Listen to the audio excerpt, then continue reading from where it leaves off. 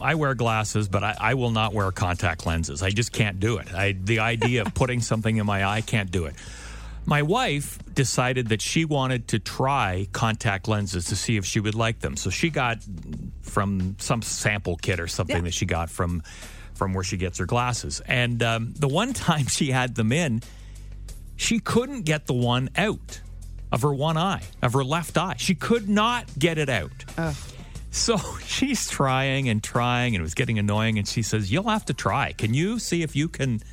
So oh my God, I would never ask someone else. So I washed my hands, and she opened up her eye, and I took my index finger, and I'm like sticking it in her eye, trying to get this lens out, and I could feel it.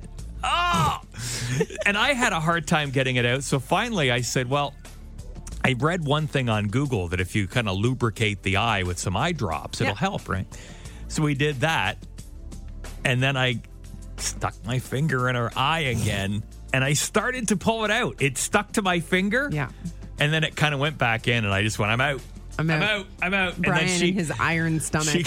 She got it out after the fact, but surprisingly, that's probably the last time she'll wear contact lenses.